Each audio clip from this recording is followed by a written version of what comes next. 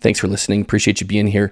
Follow me over on Spotify. That's where the new podcast is. That's where you can find me. That's where we can connect, and you'll see all new future episodes. The link is below, or you can just jump over to Spotify and search Grow with COBY.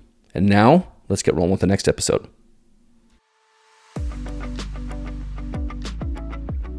Welcome to Grow with COBY.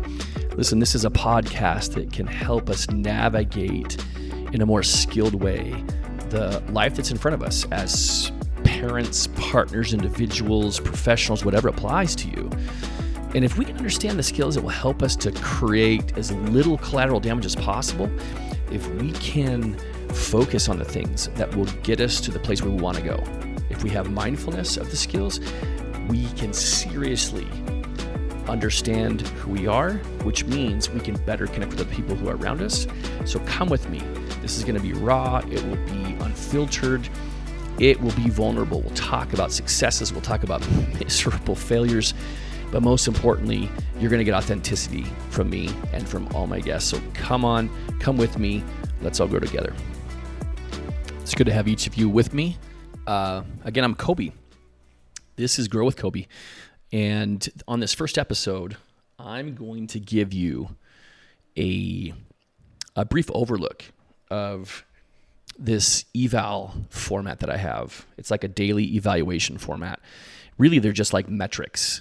They are measurable skills, really, that have served me, that have helped me to overcome an extraordinary amount in life the last 7 years.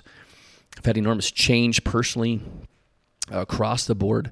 But what I can say is my journey has been very much up and down. It's been fraught with all kinds of challenges along the way as a partner, as a parent, as a professional, as an individual. And again, this evaluation format, this daily evaluation format, is really meant to help me understand what happened in the day. Like what happened to me, not what happened to me, but what did life throw at me? I mean, that's really what it is. What did life throw at me? And how do I make sense of that? How do I process it in a way that will keep me from carrying really hard stuff in the days ahead? So first I'm going to talk about, I'm just going to give you an overview of the daily eval format.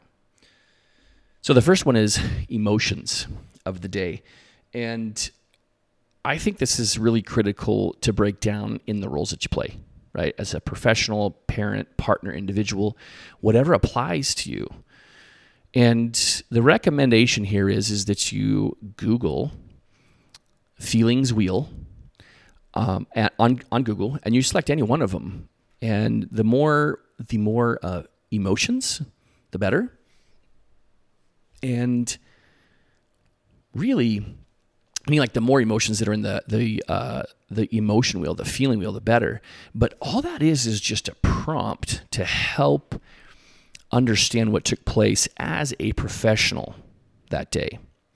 So if you can't, like right from the hip, think about what emotions you felt as a professional, then think to the various experiences that you had during the day as a professional that may have challenged you, that may have evoked discomfort in some way.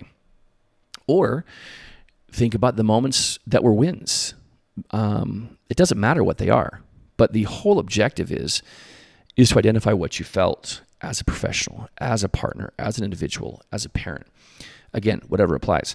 And if you can write each of those column headings on a sheet of paper, and if you can understand what you felt in each one of those roles, then you're going to understand how you felt that day, and you're going to be more in tune with what was challenging and what was easier to deal with. But there's a few things that we need to establish about emotions first, and I'll circle back to this, but I want to make sure that you guys understand this. Emotions aren't bad. They're not good. They are not right or wrong. They just are. They're things that we experience.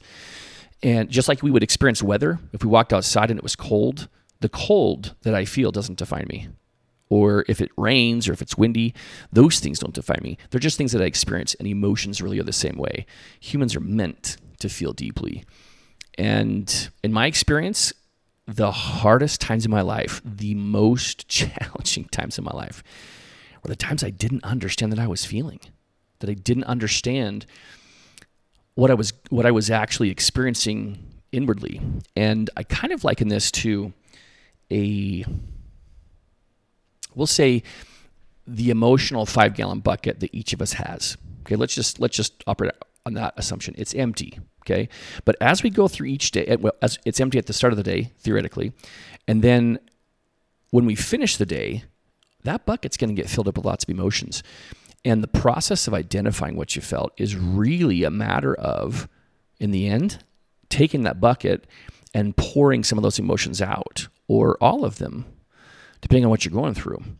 But what's really tough is when we don't dump out water from the emotions from our bucket each day, then those same emotions stay in the bucket. And then we go to the next day and we experience all those emotions. But those emotions are now in the 5-gallon bucket that still has emotions from the previous day. And over the course of the day, even though the bucket might not overflow, it will get heavier, and it'll be harder to carry those with us. And that will also affect our interactions with other people. It will also affect the interactions or the narratives in our head. And it's important that we remember, if we can each day take time to evaluate what we felt, that's really like taking that bucket of emotions and dumping it out, or pouring some out as much as you can for the course of the day so you can start the next day in a more balanced, healthy way. I'll give you, for instance, an example of what that's like for me. So today, as a professional, I felt creative, productive, insightful, intuitive, curious. I felt challenged. Did I say resourceful already? Because I want to say resourceful again if I haven't. But if I haven't, I felt upbeat. I felt accomplished. I felt happy. I felt satisfied. I felt inadequate.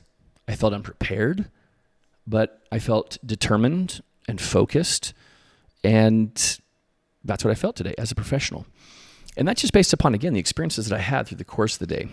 And if I can go through each of the roles that I play in life and identify those, I'm going to be so much more aware of my day, of me.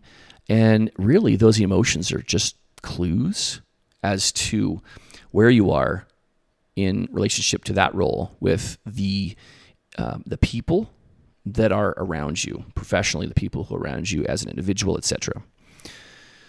So those are emotions, right? Emotions, again, super, super important to identify those on the daily to make certain that they just don't carry with us day after day after day. Because I promise you, the hardest times in my life came when I just didn't know what to do with my emotions. I didn't know I was feeling emotions. And all of a sudden I would, lash out, or I would, try to find unhealthy coping mechanisms, whatever they are. So those are emotions, okay? The next one is going to be dailies, okay? So what I mean by this is every day I wake up, I really have to prepare myself to face whatever's going to come that day, like whatever's going to come. And what I figured out through the school of hard knocks, believe you me, is that I've got to prepare myself on the daily, and mentally and emotionally and spiritually. I've got to make sure that I'm on point, that I'm focused, that I can present my life, and I can present the people around me, the best version of me, theoretically speaking, with this, with these dailies, And so I'll give you an example of what mine are. So I do a 30-minute workout on the daily. I do a spiritual devotional, okay, on the daily. It's imperative to journal.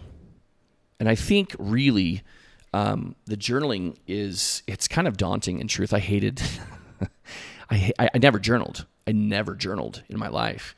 But there was a time back in 2014 where I journaled. And I was deep in therapy, and I was journaling every night. But I did it in a very specific way so that it could be sustainable and productive for me, because I knew for sure this was not about me writing novels. This was not about me writing deep thoughts of what's happening. It was just simply an exercise to help me reflect on my day. So I made sure that it was 10 minutes or less. That really meant that I wrote for half to 3/4 of a page is all. I didn't write legibly. I didn't write it so that I could share it with anyone. It was just my little self-evaluation when it comes to journaling. And what I think, if you haven't journaled before, what I think would be awesome is to say, you know what, I'm gonna write what my emotions are in the roles that I play, and that's gonna count. That's a huge one. I also am a huge believer that we have to have an outlet where we can speak our emotions for the day. So if you are in a relationship and you have a partner, one of the best things that you can do in effort to create connection between the two of you is to speak your emotions, is to share them.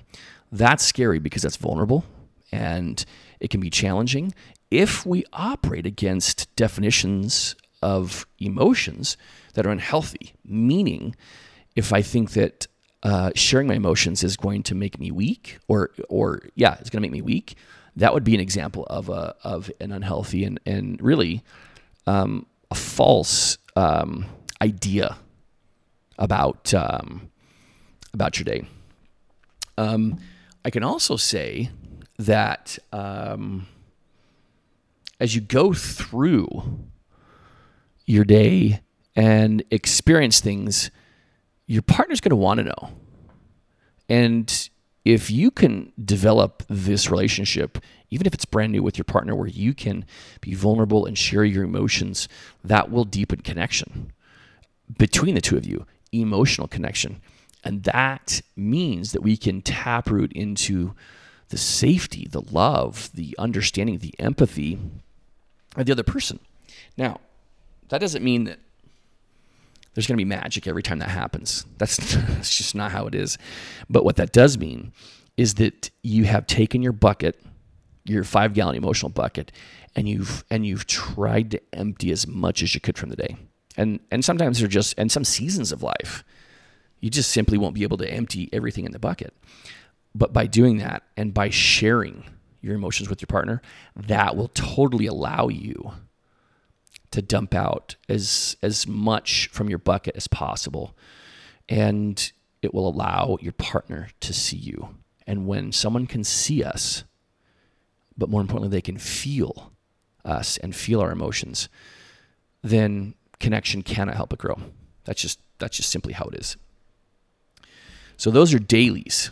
Okay, workout, spiritual devotional, a little bit of journaling and writing down of the emotions that you feel, as well as a check-in with your partner. Now, if you're not in a relationship and you don't have someone right there handy, if you will, to share this with, then you need to find somebody, whether that be a friend, whether that be a sibling, a parent, or just someone that's tight, that's willing to listen to you, not fix, but just listen to you. And I guess that word fix is really important too. One of the things that we have to understand about emotions and doing this kind of emotional check-in is we're not meant to fix anything. Our partners are not meant to fix our situations or scenarios. And honestly, the real challenge is, and this was the challenge with me, is I had no idea what it meant to just sit and listen to my partner and not fix things. Like I couldn't sit in the discomfort of what they were experiencing, and I wanted to fix them. And what I learned was my desire to fix things was all about me not wanting to feel discomfort. In truth, it was like this unknown selfish act that kept me from connecting, because I couldn't connect with people if I couldn't sit in the discomfort and realize I don't have to fix this. I don't have to come to them with solutions. I simply need to just listen. So if you can operate against the same definitions with your partner, that's best case scenario when it comes to sharing your emotions and checking in on the daily. Okay, so I'm going to submit that each of us experience emotions on the daily that are of different, they're just various kinds of emotions, right? But there are some emotions that really run deep in terms of their effect on us. Like they really have this deep effect. So I'm going to give you an example for me. Okay, I am very susceptible to erratic. I don't know if it's erratic is the right word, but when I'm fatigued, my ability to be mentally focused is very much reduced. When I am stressed from work or with kids, or with my former partner, I get stressed. So stress, discord, meaning like arguments and those kinds of things that are not productive. Those are also things that really set me off, and that's gonna be different for everybody. So for some of you, it might be driving, right? Driving on the freeway, dealing with people who maybe don't let you in or they cut you off or whatever. And for some people, road rage is a thing. For others, being hungry is a really challenging emotion that triggers them. And anger is another one that could really trigger unwanted behavior. And whatever these emotions are that really set you off, okay, my experience is that those things don't change lots over time, but I call these emotions that trigger. And these emotions that trigger, they trigger really hard and emotionally volatile emotions in us. And that can lead to behavior that really won't serve us or the people around us. So if I can view like my emotions that trigger, okay, mine, fatigue, stress, discord of any kind, and in truth, the pull of codependency, which codependency is a whole different topic that we're going to address in time. But if I feel the pull to allow my emotions to be affected by others, and so that changes how I deal with things, then that's a real situation for me. So whatever your emotions that trigger intense reactions, then those are likely going to be your emotions that trigger. And if you can approach those on the daily and just evaluate how intense did I feel fatigue today? And if I did, how intense was it? And that can be done in the same way for stress, for anger, for being tired, for being fatigued, all kinds of things. So if you know what those are, you can be mindful of them. They're like the vulnerable points in a suit of armor that you always have to be mindful of. If you know that you're vulnerable, to being hurt through your armor, just go there with me. Okay, if you're just thinking of you in an armor suit, then I have to be really mindful of the sides of my torso, or I have to be really mindful of my back, because those places I'm vulnerable to injury. And it's really the same thing. If we can be mindful of anger, or if we can be mindful of shame or frustration or hunger, even being hangry, then it will allow us to navigate those intense moments in a more present and effective way. Because if we're aware of it, then it's much more likely that we can respond to that stimuli, respond to those emotions that trigger rather than react. So that's why emotions that trigger are so important to know, to understand, and just to evaluate. Did I feel them today? And if so, how intense was it? Okay, so those are emotions that trigger. Then there's going to be situations that trigger. Okay, so so typically with situations that trigger, those always come from the emotions that trigger. Okay, so for example, fatigue for me, I can experience fatigue. So if I don't sleep well during the course of a night and I wake up and I just feel like, oh my gosh, I'm so tired and I have to do all this stuff today, I've got to be really, really mindful. I've got to be really mindful of how fatigue will affect me, and especially in the late afternoon, because that's typically when fatigue really plays a role in terms of being like, in terms of my focus, just like up and leaving because I'm so fatigued and tired. And if I know that about myself, then I can plan on it and say, okay, I've got to be extra mindful late afternoon because I'm going to be fatigued, and I've just got to be present and mindful of it. And if I am in a situation where I am at work, or if I'm in a situation, in any situation where fatigue hits, that's going to be a situation that potentially could trigger any kind of unwanted behavior that you wouldn't want, right? I know a big one for me is for a very long time, it was really challenging for me to be around certain members of my family. And so when I would go to family events, the holidays, or whatever the case is, any kind of gatherings, it was just, it was overwhelming for me. And it brought up a lot of emotions, and it brought up emotions that trigger, and it became a situation that triggers me. So I've learned over the years that when I do go to events like that, I have to really prepare myself to deal with that particular person or whatever the case is. And I have to be mindful of where I am emotionally and mentally that day. I've got to be really focused on using dailies as an outlet. And we'll talk more about what dailies look like and how you can use those as an emotional outlet. So when you are in a situation that triggers, you have more mental bandwidth to deal with them. Okay.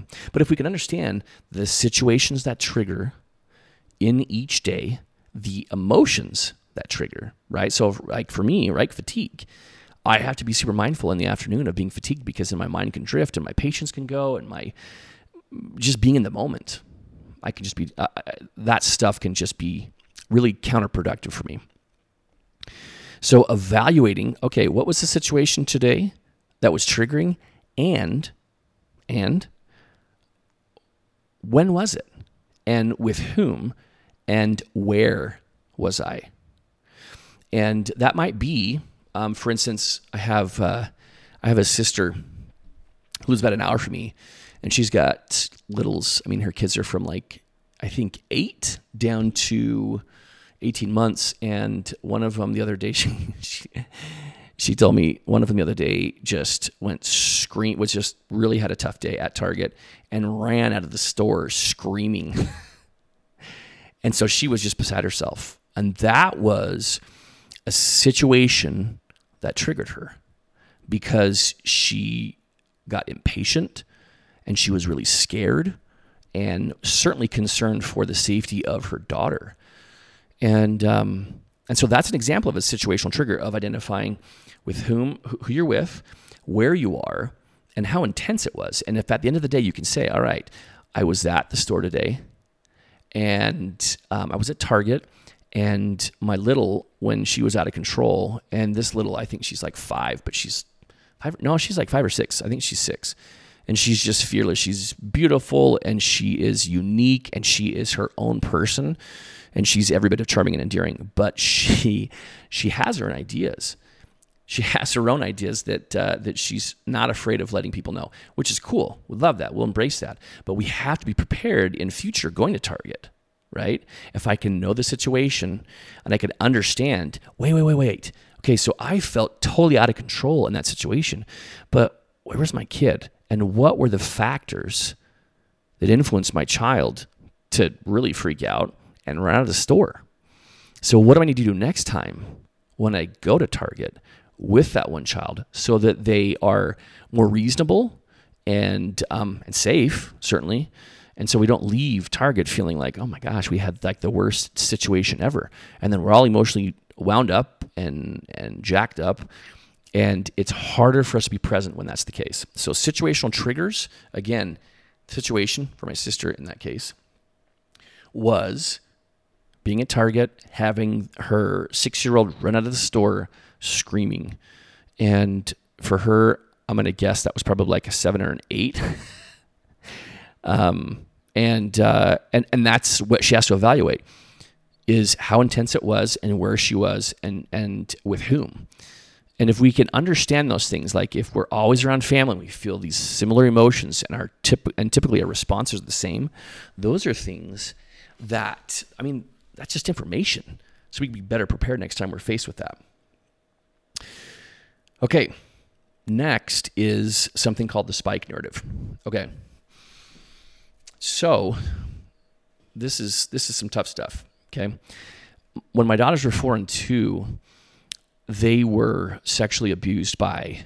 I have 4 sisters, one of the 4, and since then, now my girls are, they're like 13 and 11, but when they were 4 and 2, they were sexually abused by one of my sisters, trusted and loved her, and it was just the deepest betrayal. And the truth is that we still deal with the impact of that abuse in our girls on the daily, even now.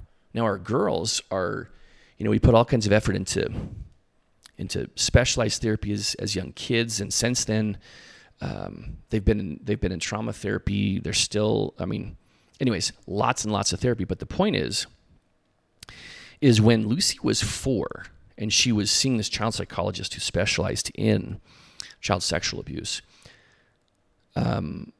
he said, "Okay, Lucy, here's the deal." And this was after a number of visits. She was in a better place, and she was more open. The doctor said, "Okay, look, here's the deal, Lucy. Because this person did, abused you and did this to you, there's going to be somebody else who will put thoughts in your head to sass your parents, to hit your sister, to do to others what was done to you, to disobey your teacher at school, all kinds of things." So what you need to do, this is what the child psychologist told Lucy. What you need to do is you need to give this person a name, and you need to draw a picture of this person. So at 4 years old, Lucy, in the office, she drew a picture of a green monster with one eye, short legs, short arms, and had spikes on his head. Really, he just looked like Mike Wazowski from Monsters, Inc. with spikes. It was awesome, and it was relative for her, right? And it didn't matter what she drew. It didn't matter what she named this person. But when she drew it and she named him, she said, "This is Spike, and this is who puts those thoughts. This is who that is." And he's like, "Okay, cool. Now, what you're going to do," and remember, she's 4. He said, "You're going to put this picture of Spike on the fridge, and any time you have any thought that comes from him, then I want you to do 2 things. Number 1 is I want you to go tell your parents. I want you to go speak it. And number 2, once you've shared it with them, then I want you to write it on a Post-it note, whatever that thought was, and then I want you to put that Post-it note on the picture of Spike to give it back to him. And just also to say that wasn't me, that was Spike." And that was a brilliant method for Lucy, because she grabbed it and she ran with it. And as a 4-year-old, wow, I still have images of Lucy coming in at 4 and sharing things that were so scary, sharing things that were so sad, sharing things that just rattled me because of the level of discomfort that I felt from them, and because of the greater context of the abuse But despite all of that, at 4, she was so focused and she was so good. And before we knew it, the picture was totally covered in Post-it notes. And she felt an increase of, and I don't think I know she didn't realize this, but that helped her have a really unique kind of shame resilience.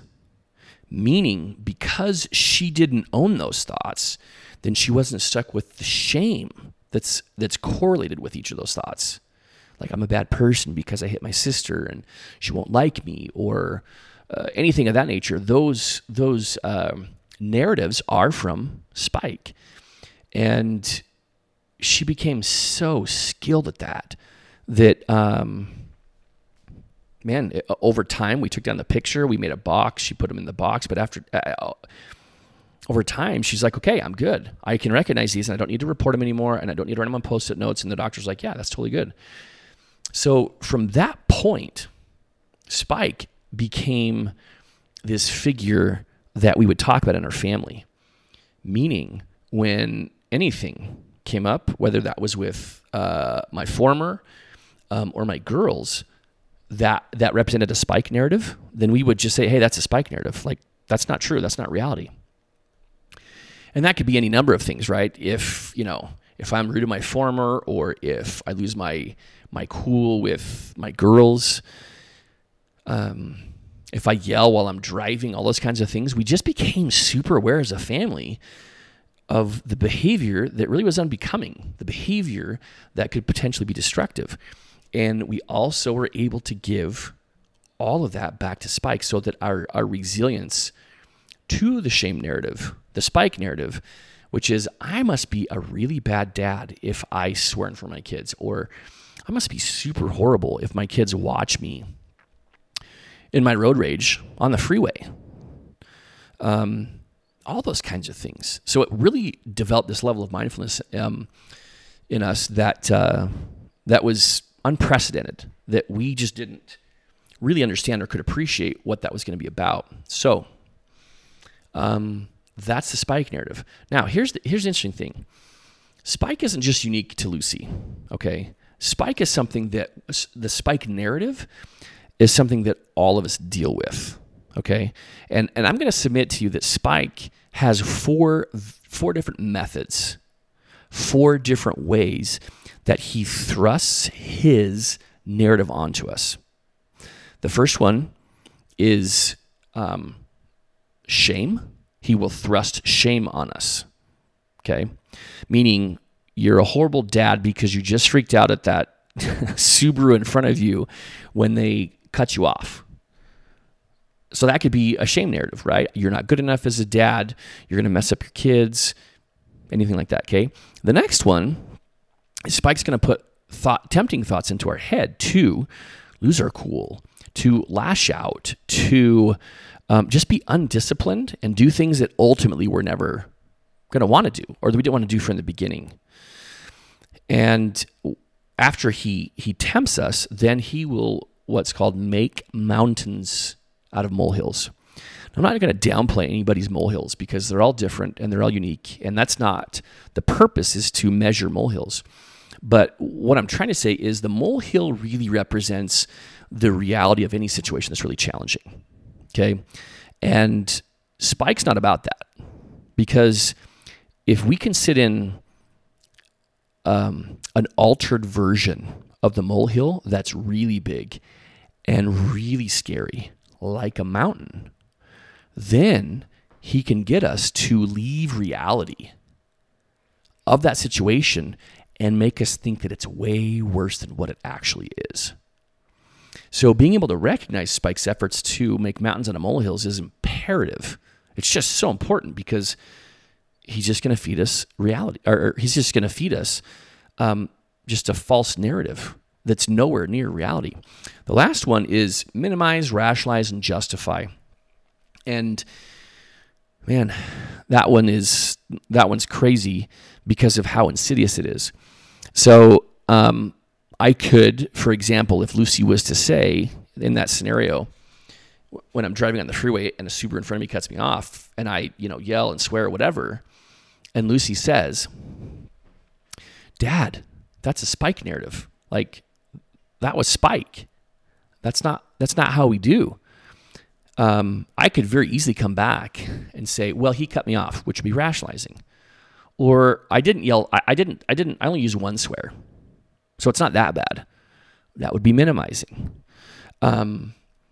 Or listen, I'm really in a hurry and I need to get to this appointment. We need to get to this appointment, Lucy. And it's okay that I did that because I'm in a hurry. That would be justifying. So there's all kinds of ways that spike gets us to minimize, to justify, to rationalize any experiences that we're in and in our interactions with people who are around us. And if we can be mindful of those things and how they show up, that's going to help us stay in reality. It's going to help us honestly keep our blood pressure at a reasonable state, and it's going to help us see what's actually happening. So, spike narrative, that's imperative. That's super, super imperative to understand. And then I will say this, the last one on this daily eval format is to identify your wins, is to identify the things that went well, is to identify and own the things that you did on the daily that you chose to do that were productive, that were uplifting, that represented some kind of accomplishment or some kind of discipline of the skills that we're working towards. Or the win could represent a level of mindfulness, an increased level of mindfulness about the spike narrative, or extra focus on executing my dailies. It's super important. Now, I will tell you this, that wins can be really challenging for people. And I was totally one of them, because the spike narrative, see, I wish I knew about spike when I was a kid, because it would have saved me a lot of heartburn, a lot of pain, a lot of discomfort in life. But spike, I just want to be really clear on this. This is how spike is related to wins. Spike is the first one, and we'll go into this on a specific episode exactly about the spike narrative, okay? But spike is the first one to judge us, to be the jury and the executioner. And whatever we did, and he will be the first one to say, look at how bad you are as a parent. You just swore in front of your kids on the freeway because a Subaru cut you off. What is wrong with you? You're losing it, and you're no good. Moreover, you're going to mess up your kids because of it. That's an example of how spike will try to shame us, and he'll be the first one to do it. But conversely, when we have wins, spike will be one of the first ones there to say, oh, wait, that's a win, but the truth is that's not you. You're not responsible for that, because that came from somebody else, or there's some other circumstances that manifested that were really the reason why you have that win. So the wins aren't yours. He's the first one to tell us that our wins aren't our own, that we can't own them, and they're not evidence of a solid moment as an individual. So wins are really important, because the more we can identify, again, the guided, mindful, and skilled choices we have, the better we're going to feel about what we are doing. It will be empirical evidence of our progress. We don't have to be perfect at it by any means. We just have to be focused and consistent on it. So those are wins. Wins are really important. And you don't have to go, you don't have to go crazy identifying wins. But wins are also those things that you want to be able to share with your partner, with a loved one, with your children if you have them, if your dog if you have them, or cat. But really, they're meant to be shared, so that we can not just speak our challenges, but also we can speak our wins. And that will also help to remove us even further from the potential spike narrative that might be going about that win. So that's it. That's the daily eval format. And I am a big, big believer that, number one, this format can really guide us through hard moments. It can really help us to be better each day.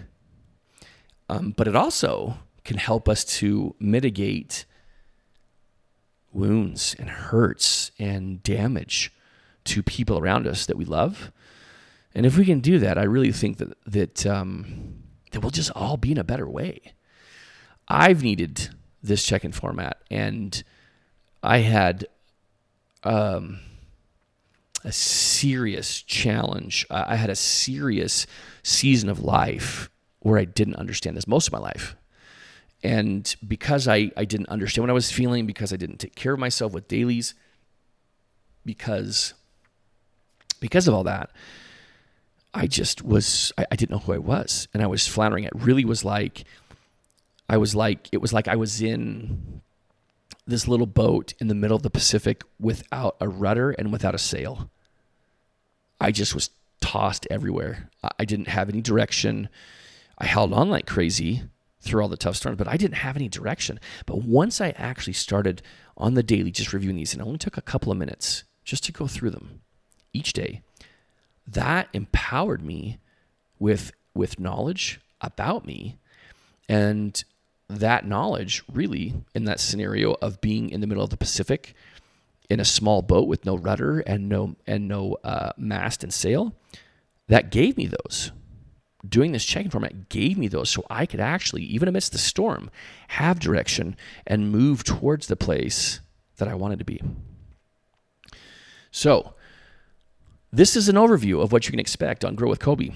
And we will, in the coming episodes, I'm going to dedicate each episode, like for instance, I'll do an episode just specifically on emotions, where I'll walk through my own emotions, and I'll walk through what those look like, and we'll break that down in specifics, not just what it is theoretically, but also what does it look like to actually implement that in day-to-day life so that it can be fruitful for me, so it can help me.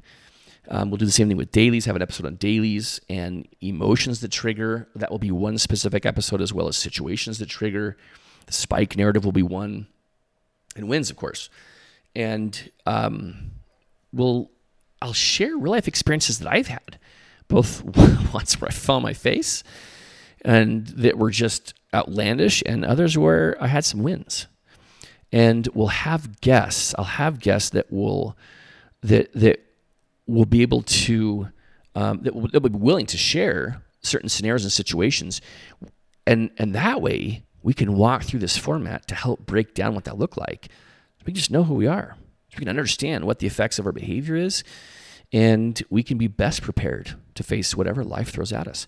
I want you to have hope that it's possible for you to navigate life in a successful way with skills. And that's what this podcast is about. Let's help you understand skills that will guide your life, that will help you have deeper connections, that will help you to know yourself more. And I just am a big believer that these skills and the necessary level of mindfulness of those skills, really, if you compare that to your role as, for instance, a parent, and the things that you do as a parent without thinking about them on the daily, those are all skills, and you have to be mindful of the skills real time in an effort to take care of your kids. If you're a professional, that means you've got a skill set of a very unique kind that you have studied and learned, and that you know innately, but also you have real-time mindfulness of. I kind of liken it to being a chef in a kitchen. And I've never been I had a job at a restaurant in high school, but I haven't spent any time in a kitchen. But what I do know is a head chef who runs any kitchen has to be mindful of the various stations in his kitchen. He has to be mindful at all times about the number of guests that are in. He has to be mindful of the people that are serving, the people that are cooking, and what their strengths are or aren't. I mean, there's so many things that a head chef has to be mindful of simultaneously.